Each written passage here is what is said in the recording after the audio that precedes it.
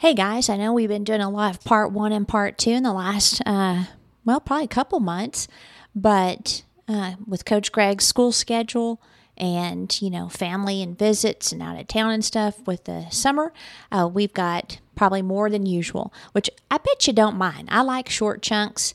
It gives me a little bit more time to process and then hit part two. So this one, the next two episodes will be both part one and part two, whether you're listening whichever one, just know if it sounds like we stopped in the middle of the conversation, we did.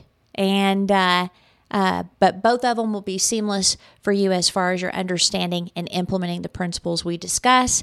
And I hope everyone is having a great summer, and we will continue our work and hopefully serve you the best we can. And hopefully it's of wonderful impact to you and your life. All right, Coach, we're going live right now because your face was funny.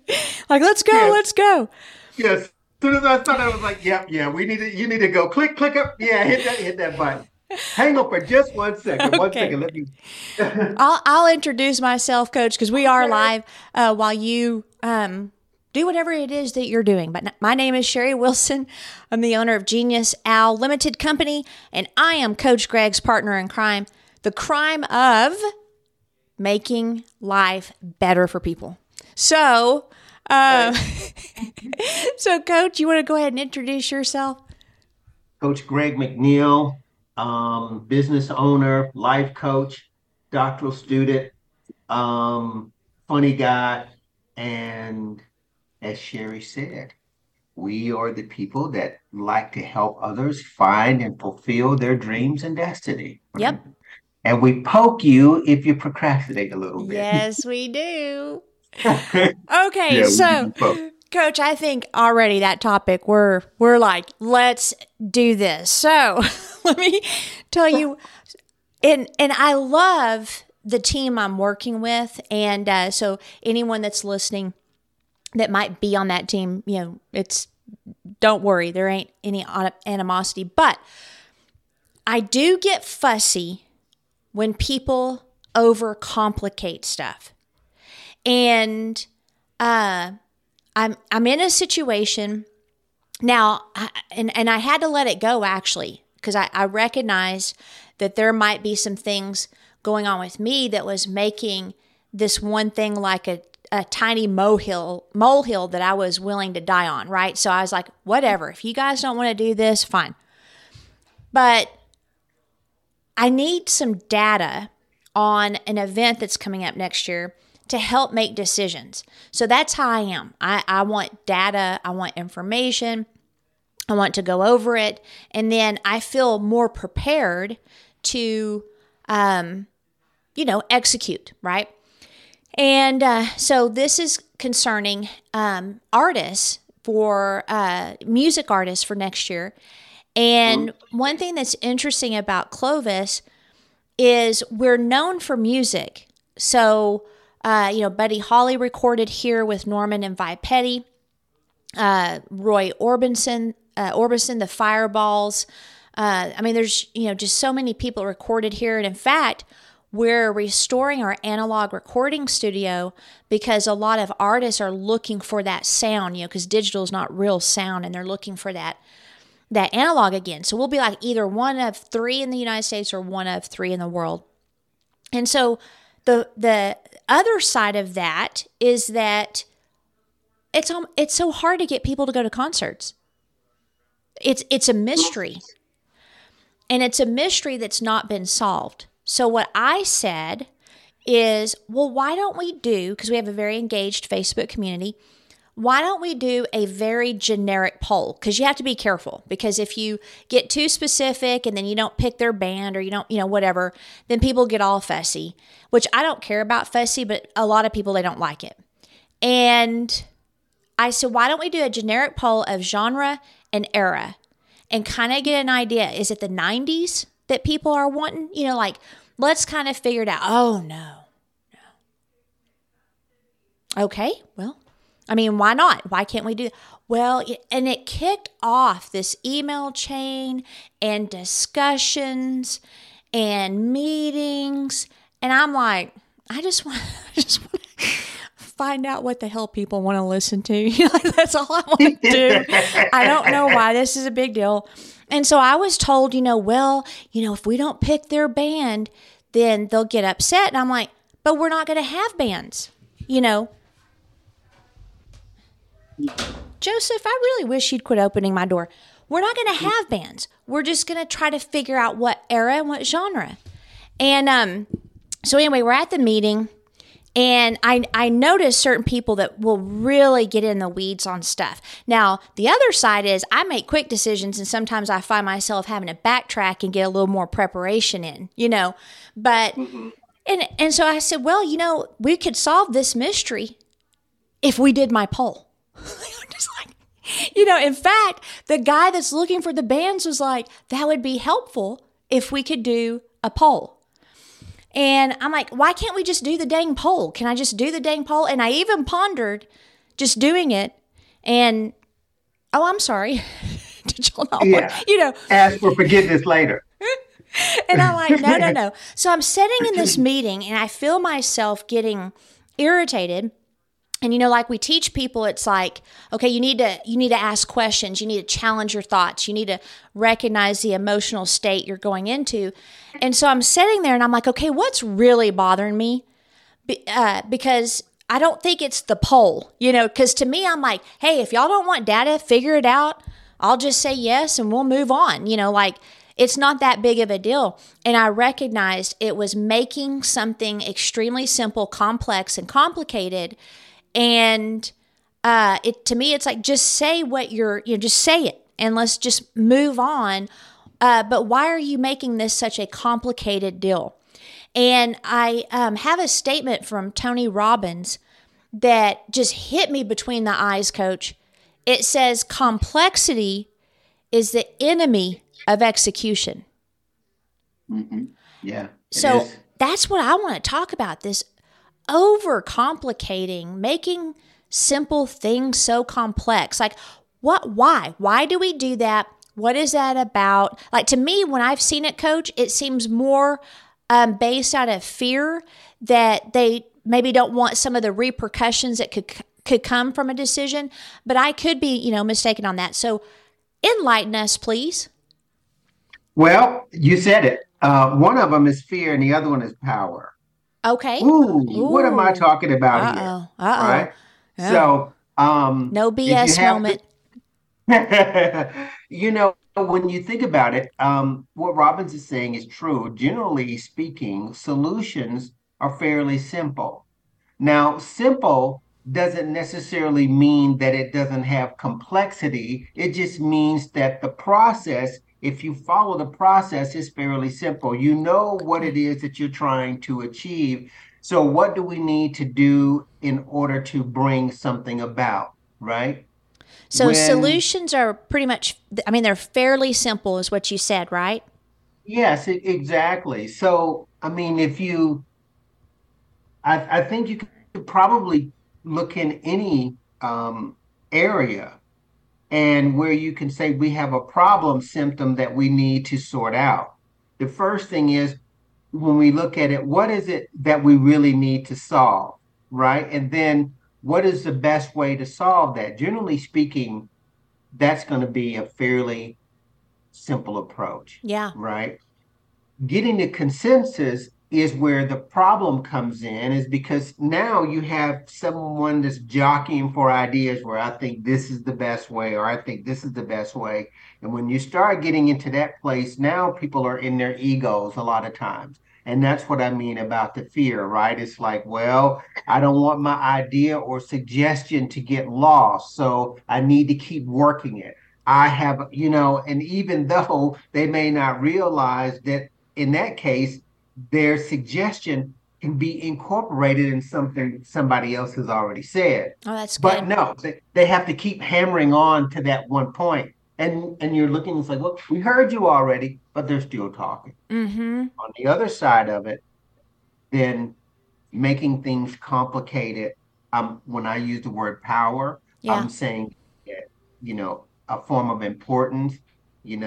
If I have the answer to the complicated structure, then I can seem important, or I have some form of power, right?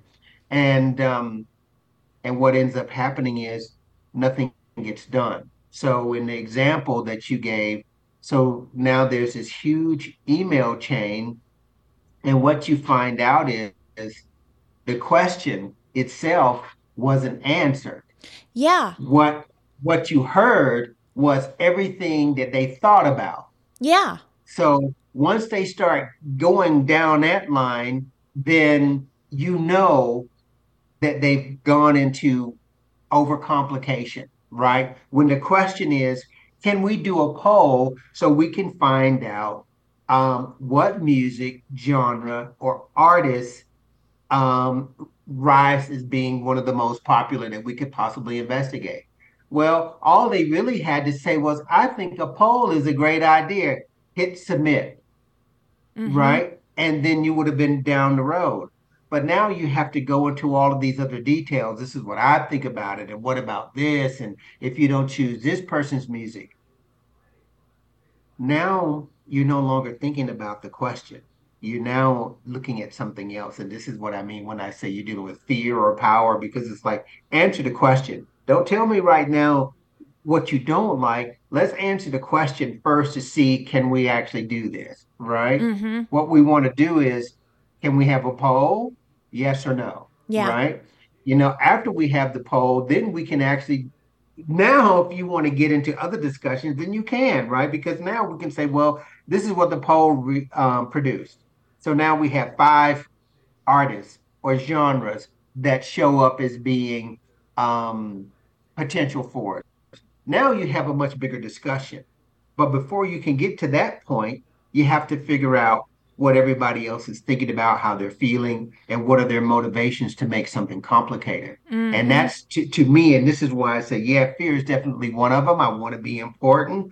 Or two, I don't want to lose my idea that I think is valuable. And so I want to hold on to that idea or point of view and work it, which again, that's why I'm saying it's a place of power. I definitely can see what you talked about was exactly what happened, because a lot of the discussions, which I found interesting, the discussions, like, so the poll was my idea, but the discussions that were occurring were minus me. I guess there was a meeting. I guess there was this. I guess there was that. So I was never able to present, you know, well, this is the value it can bring. And it's so generic. And I also understand the other side. Like when you're a public organization, you get flack and it's not Right. fun. It's just not fun. But to overcomplicate because you fear people's response, that to me just, it's like the people that you're afraid of are winning, and there may not ever be an argument. There may never be anybody getting upset. And it's diametrically opposed to like the Dragon main team.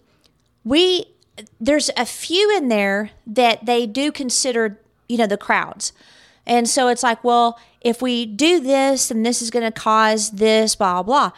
We hosted an 8-day long event with thousands of participants, okay? And we had maybe 2 online comments. That was it.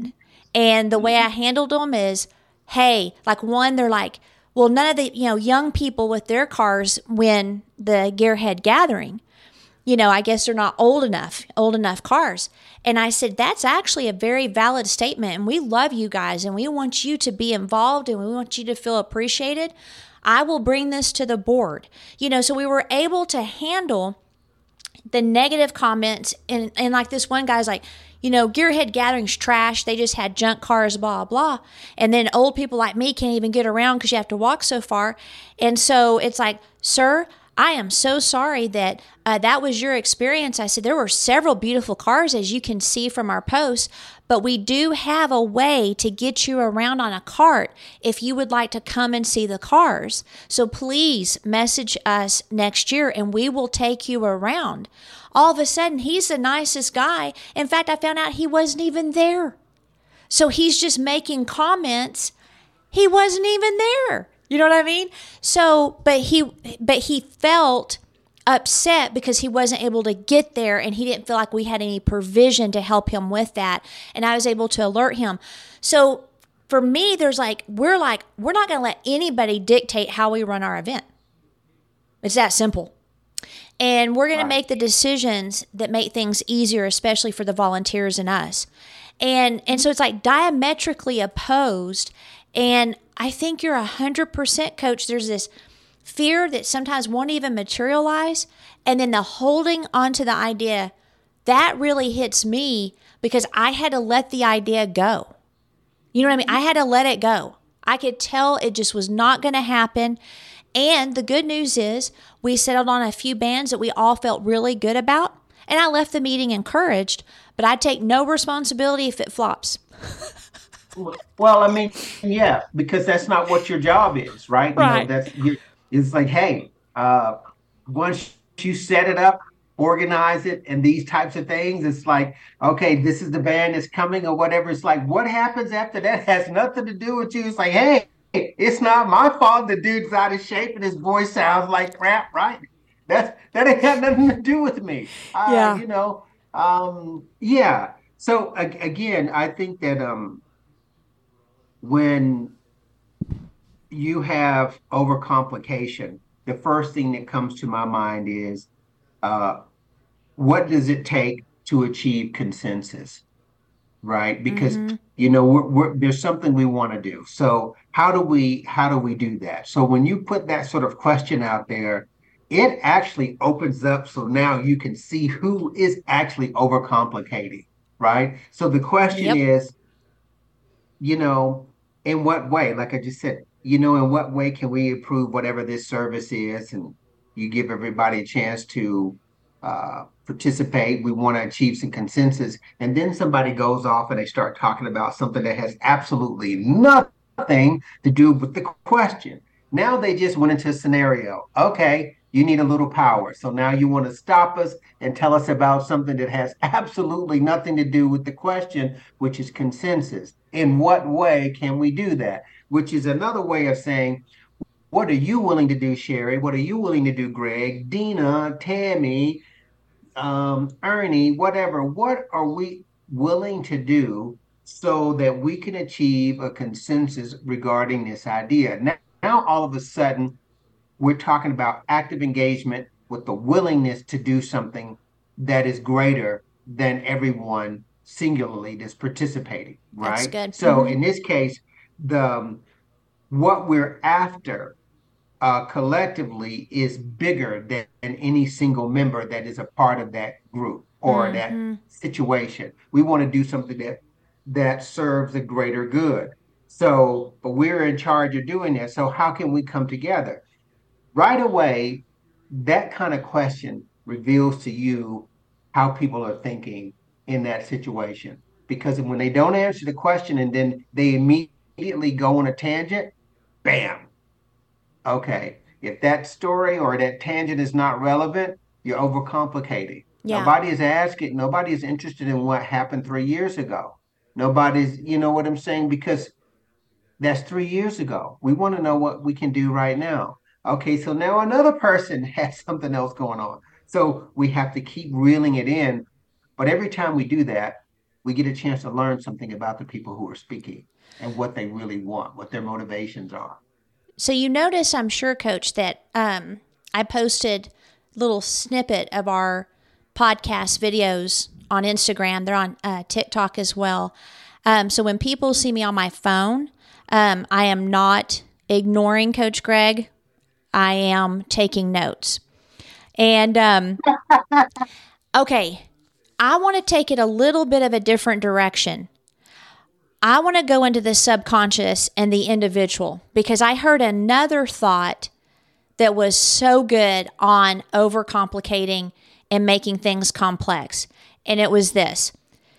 Whenever, and we might have talked about this already, I'm not sure. I can't remember. We do so many things that I'm not even sure if I've mentioned this before.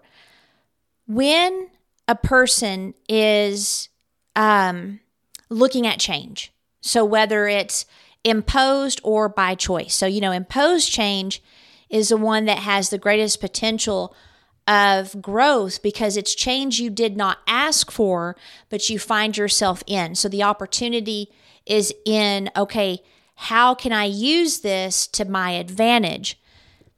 The by choice is obviously, hey, I'm going to make this change, and you begin taking those action steps to execute it. Okay, so regardless of what type of change it is, the sub will start creating elaborate stories and narratives as to why you actually don't want to do this change. What the heck, coach? It's like, hey, I'm going to start getting up at this time. And we know how desire actually can stop all that nonsense. And we've talked about that. But it's like, yeah, I'm going to start doing this. And then all of a sudden you'll have like all of these reasons why not to do that very thing. What the heck is going on? I like to think that our habit patterns are much more ingrained than we allow ourselves to be aware of. That's true. Okay, that's the first thing, right? Mm-hmm. Because when you turn off the mind, let's just say, and you're just constantly inputting without evaluating, all of a sudden, you have stuff coming into your head all the time. I mean, we're constantly taking in information. Like the brain is like a broadcast signal, right? We're constantly, receiving and sending information. But we also have habits and lifestyles and patterns that we develop. Some of them we pay attention to, some of them we do not. It is only when you make a conscious statement that you are ready to change those patterns that you're not always aware of, that your sub is now saying, nah, you're not willing to do that because you like those patterns or behaviors that you've been in. And when they start to surface, and the person can't quite understand why they're thinking that way, it's like, no, you've always been thinking this way. It's just that now, once you tell yourself you're going to change, you get to meet yourself and how you've been thinking. You get to meet your habits and the structures that you set up. Sort of like when we talk about like systems. Well, systems maintain a certain homeostasis. That's what they do, just like our environment. Well, people and their habits are the same thing, right? So when you get ready to change the way you've been doing things, particularly those things that you are not always making yourself conscious of, the minute you say, I'm going to stop smoking, or I'm going to start exercising or doing something else, now all of a sudden you just start, you launch a 5 alarm going off in your brain. It's like, no, you're not going to do that. And you're not. And this is what we find out. I'm saying right now, the vast majority of the people do not make those changes. And they don't make those changes because when they are confronted with those behaviors, those patterns, and those thoughts that they haven't always been aware of, they suddenly realize they don't want to put in the effort, right? They don't want to put in the effort to change it. Now, the great thing about it, when we're talking about the subconscious, it's like, I'm not preventing you from succeeding at what you want, but I'm sort of like a test that you set up for yourself. You see, if you really want it, then show us, because you have to establish another pattern. And the other pattern, both physically, emotionally, and psychologically, that creates another system. And until you actually demonstrate to your psyche, to your subconscious, that you're going in this other direction, you're just going to continue in Groundhog Day, right? Yeah. You think you're living in another day, right? But you're literally doing the same thing that you were doing yesterday. Yeah. You call it Thursday instead of Wednesday, but your thinking is still the same, if that makes any sense. Coach, right? That to me, it's one of those, there was Gandalf right there. Okay, so let me phrase what you just said in Yoda fashion, because that's so powerful. Okay, so here's what I heard. So my statement that I heard Mr. Sharma sharing is that when it's time, you decide for change, then your sub creates these elaborate thought processes to keep you from that. But here's what I think I heard you say, that, okay, so thoughts the first action. I'm going to add that. We say that all the time. Thoughts become habits. And so what I hear you saying is we actually have had those thought habits, those habit patterns, and they're more ingrained than we realize. And then when we decide it's time for change, then all of a sudden we get to meet them. All of a sudden, I had an image of like, you open a closet door and all this crap falls out and you're like, and so you stuff it all back in and shut the door, right? Because you don't want to take the time or the effort to clean that out. So you just go right back to the pattern. Exactly. Okay, so the other thing I heard, so just think messy closet, guys, messy closet. Eventually, you will have to deal with that messy closet unless you just want to leave it for your kids and then they're mad at you because they had to clean out your crap.